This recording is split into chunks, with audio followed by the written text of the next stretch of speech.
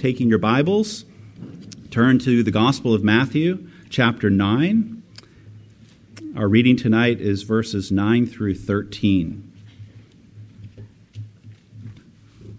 Let us pray again for God's help. Our God and Father, we do come before you to ask for your help in hearing your word being read and preached. Give us ears to hear. Grant that we would hear by faith, recognizing your authority therein, recognizing the voice of the Master, who is indeed the one Master we truly love. Guard our hearts, we pray, O Lord. Defend us against our enemy. Let us not have hard thoughts of you.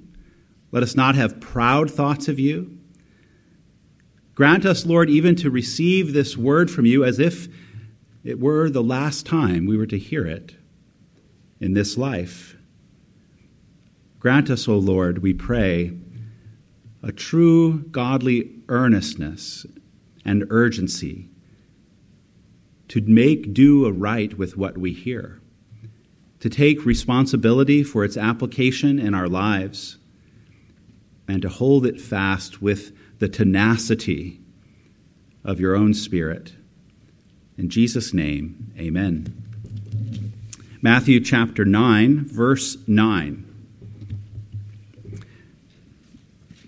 As Jesus passed on from there, he saw a man called Matthew sitting at the tax booth, and he said to him, "Follow me." And he rose and followed him.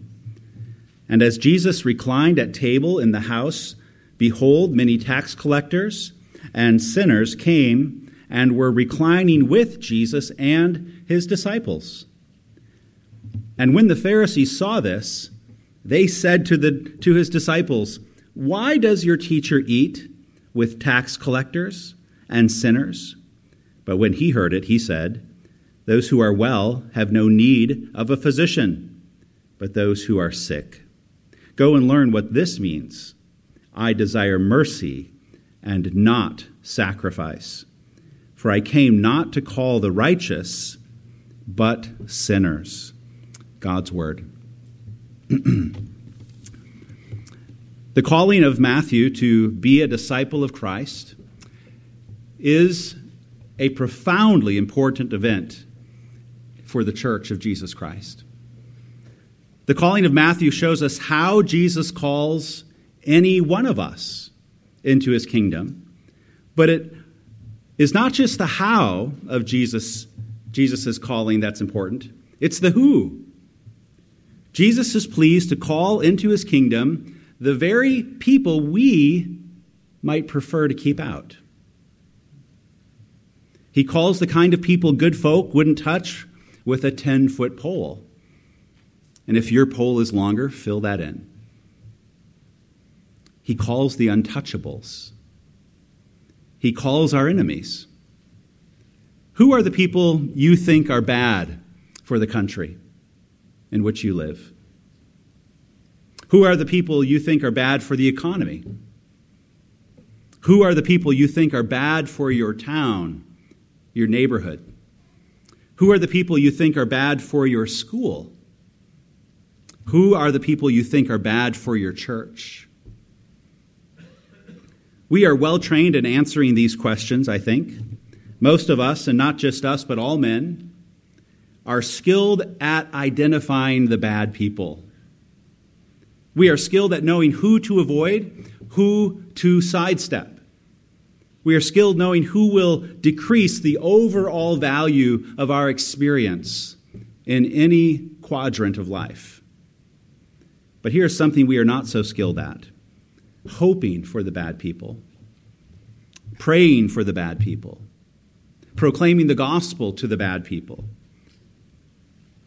And there are two big reasons we should be very concerned about our lack of skill in these areas. First, bad people are the only kind of people Jesus calls into his kingdom.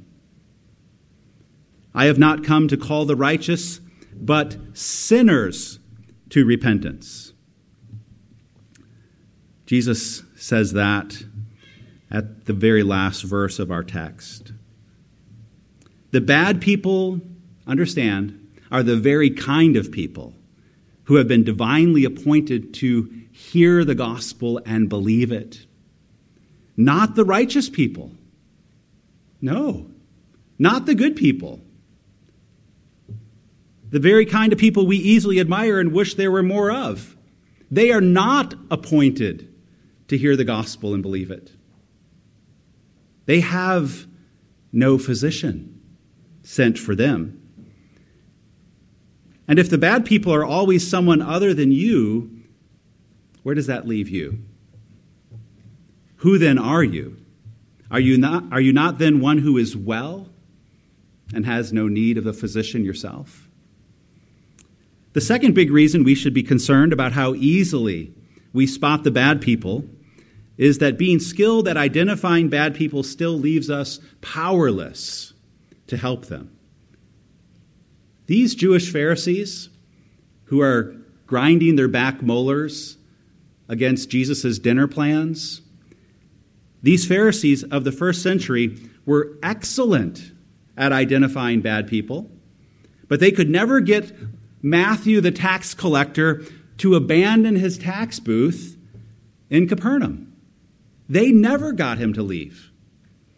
In all their disapproval and disgust of tax collectors, in all their cataloging the corruption and the abuse of tax collectors, in all their separation from tax collectors, not eating with them, in all this, the Pharisees could not get Matthew to want to be as good as they thought they were.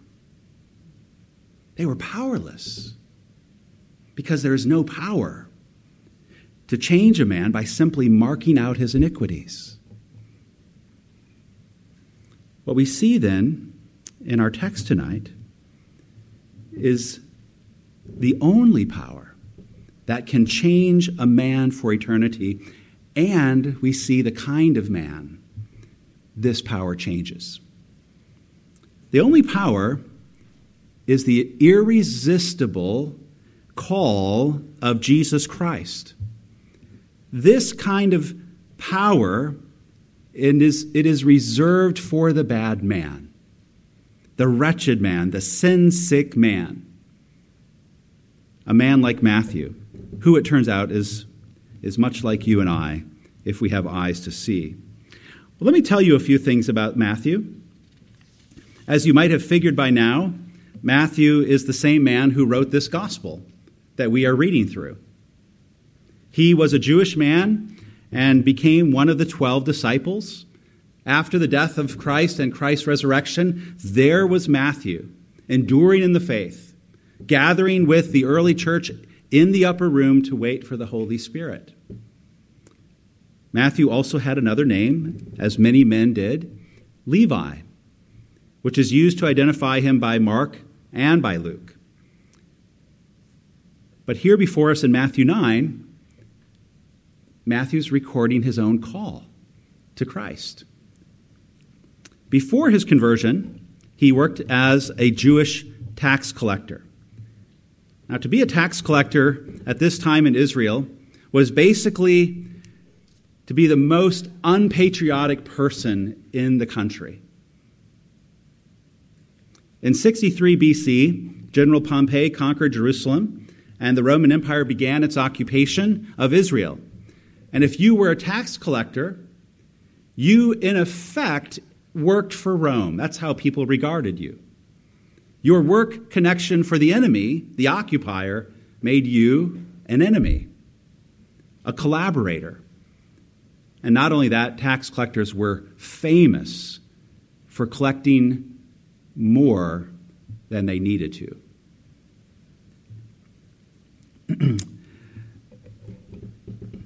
In May of 1940, the Nazis invaded the Netherlands. Within 5 days, the Dutch people surrendered, and the Nazis occupied them for 5 more years. The Dutch people hated the Nazis, but you know who they hated even more?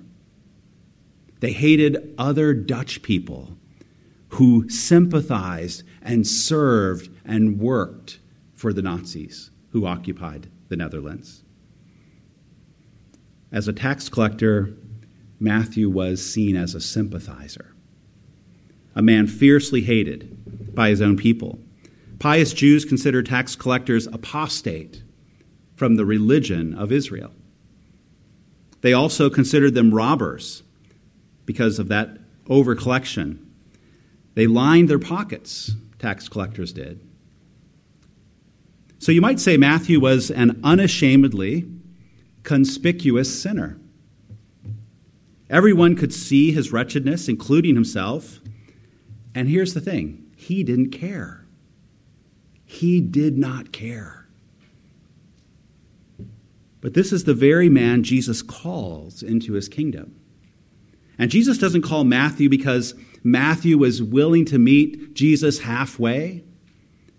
Now, Jesus reaches all the way across the table into Matthew's hardened, unashamed wretchedness and pulls him out of one kingdom and plants him in another.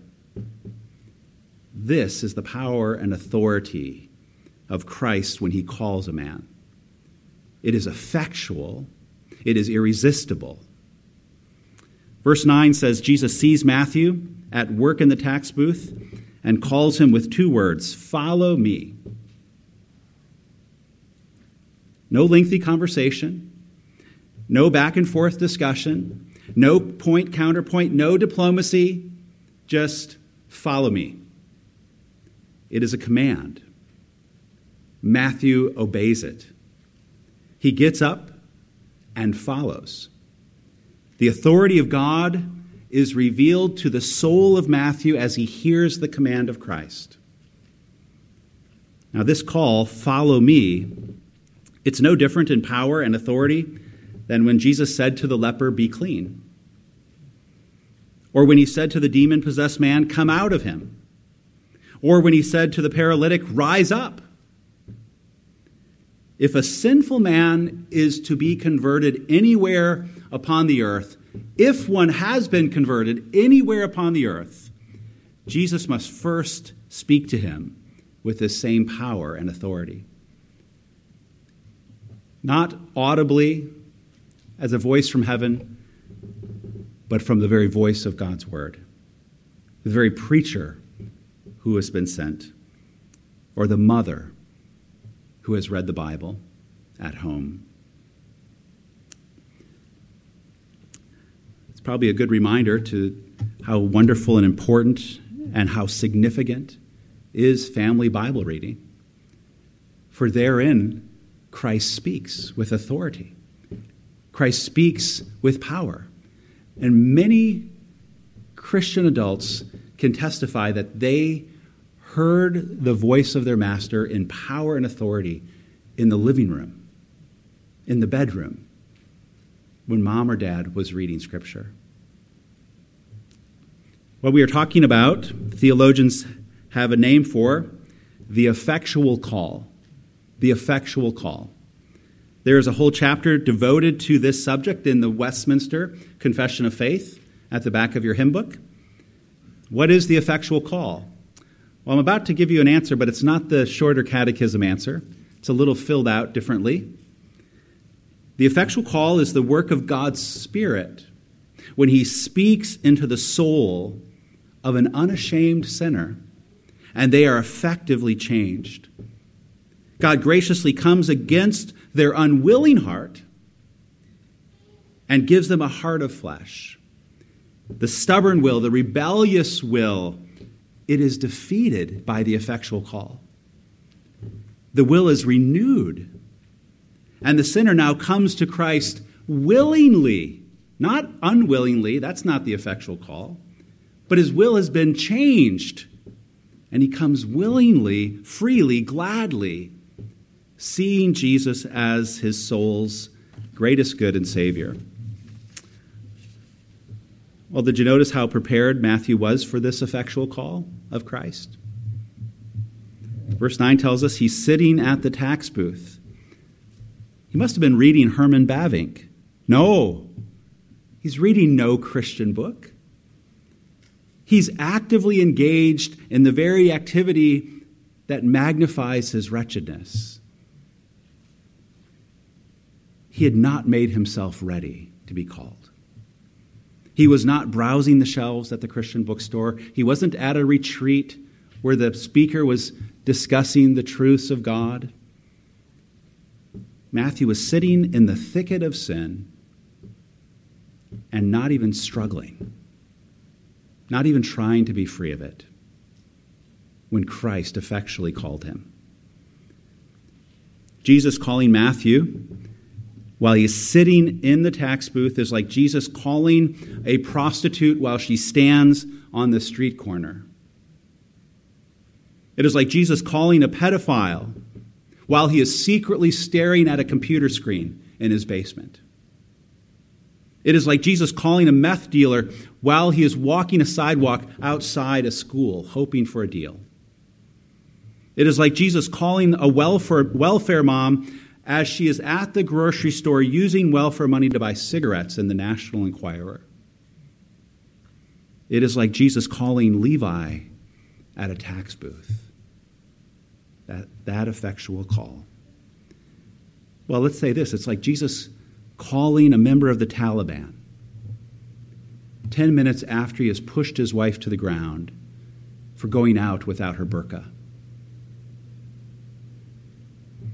The effectual call requires no preparedness in the sinner, because the effectual call is conducted and carried to the soul by the power and authority of Christ through the Spirit. That's why we see such an economy of movement in this text, to accentuate the authority of Christ. Remember where we are in Matthew. We're in a series of vignettes of events that took place where Jesus demonstrated his authority over disease and demons. And now, right in that, he demonstrates his authority over the soul of man by his word. Brothers and sisters, Jesus calls sinners in the thick of their death, in the thick of their darkness, in the thick of their rebellion. He does not call sinners only after they have cleaned up their act. He does not call sinners only after they have put all their embarrassing habits out of sight. Jesus calls sinners when they are deaf, when they are ignorant, when they are blind, when they are without godliness. It is the power of his call that gives them ears even, and gives them sight even, and gives them knowledge even. And this is how Christ called you. Do you believe this? If you are a Christian, it is because Jesus called you while you were dead. You may have looked quite tidy by the world's standards, but by God's standards, you were dead in trespasses and sins, Ephesians 2:1. By God's standards, you were a child of wrath, Ephesians 2:3. Jesus called into that. Let me ask you, who do you think is most ready to hear the gospel? Is it the cute couple who moved in down the street who seem to really love their children? Are they more ready to hear the gospel than the person who is struggling with gender dysphoria and wouldn't dare step foot in a church? Is one of them more ready to hear the gospel? Is one of them less dead? Outside of Christ, men are dead in their sins and trespasses. Is it the wealthy businessman who's most ready to hear the gospel? Is it the charming coworker who seems humble and competent who's most ready to hear the gospel? Is it the good physician with a wonderful bedside manner who's most ready to hear the gospel? Why is it always the people we like and admire that seem most ready to hear the gospel? You see, we like to call the wise and the righteous. Those are the ones we like to call to Christ. People we think need just a few adjustments in their lives. But that is not who Jesus calls. Our text says Jesus calls wretched sinners the sick. Martin Luther had a helpful way of explaining why Jesus passes over so many wise and righteous men. Here's Luther. Take the talents of wisdom and integrity. Consider them. Without Christ, wisdom is double foolishness, and integrity, double sin. Because they not only fail to perceive the wisdom and righteousness of Christ, but hinder and blaspheme the salvation of Christ. Luther goes on, when the world is at its best, the world is at its worst. The grossest vices are small faults in comparison with the wisdom and righteousness of the world. The white devil of spiritual sin is far more dangerous than the black devil of carnal sin, because the wiser, the better men are without Christ, the more they are likely to ignore and oppose the gospel. Those who are well need no physician. In verse 11, the Pharisees reveal just how blinded they are by the white devil of spiritual sin. They see Jesus engaged in the ultimate act of peace with the most wretched characters of Capernaum. And as they see him having this meal, they are puffed up by their own wisdom and integrity. They cannot see that Jesus is the righteousness for the bad men he is eating with. They can't see that at all. They can only see the bad men defiling Jesus. What does our Bible say? For our sake, God made him to be sin who knew no sin, that in him we might become the righteousness of God. 2 Corinthians 5:21. The Pharisees can only see their own righteousness, which also means they cannot see how unrighteous they really are. And Jesus therefore responds directly to that great blindness in verse 12, where he quotes Hosea 6:6. Go and learn what this means, he says. I desire mercy and not sacrifice, for I came not to call the righteous, but sinners. Can a religious man be properly called righteous in any meaningful way if he does not show mercy? Oh, beloved, get this answer right.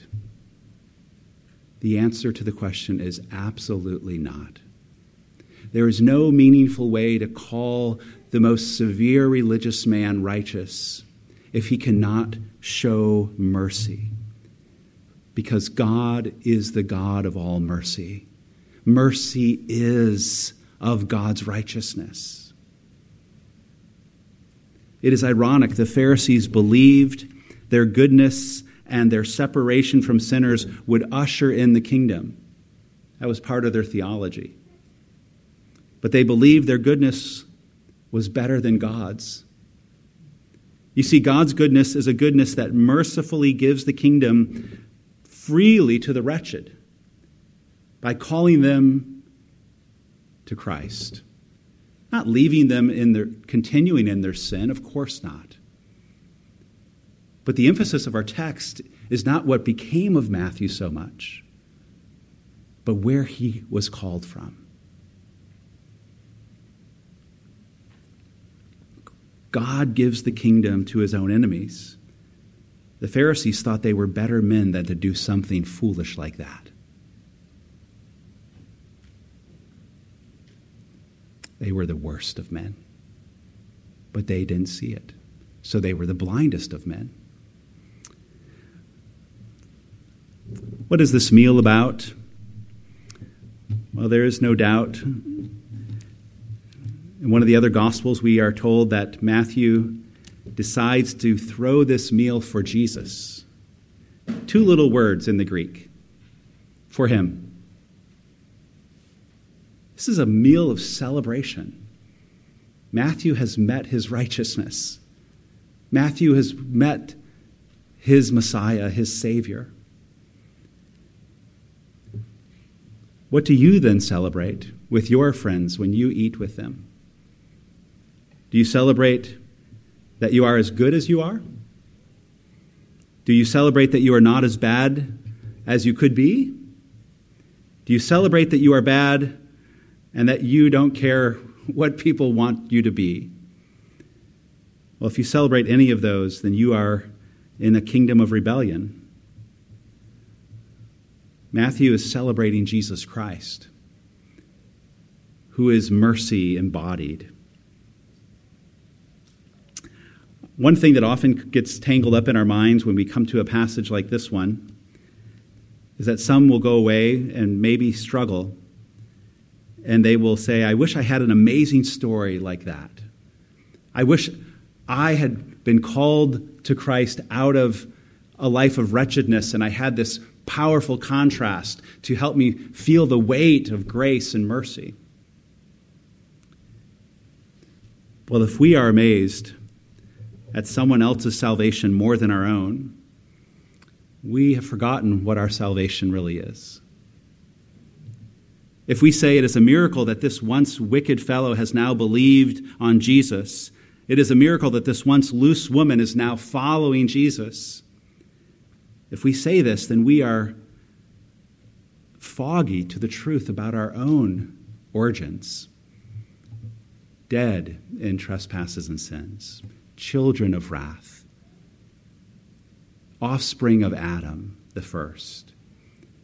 Beloved, you too have been called effectually and irresistibly in your death by the one who is all mercy. You must renew this in your soul. You must renew it, otherwise you will see your job as a Christian in the world to mark out who the bad people are so that you can keep them away from yourself, from your home, from your church. And you will become stingy in the offer of the gospel. You will only offer it to people that you have already slotted in the good people column. And you will be trying to give them a salvation that they are too wise and righteous for. Renew your heart in the truth of the gospel. It is for the sick, the sinner, the wretched.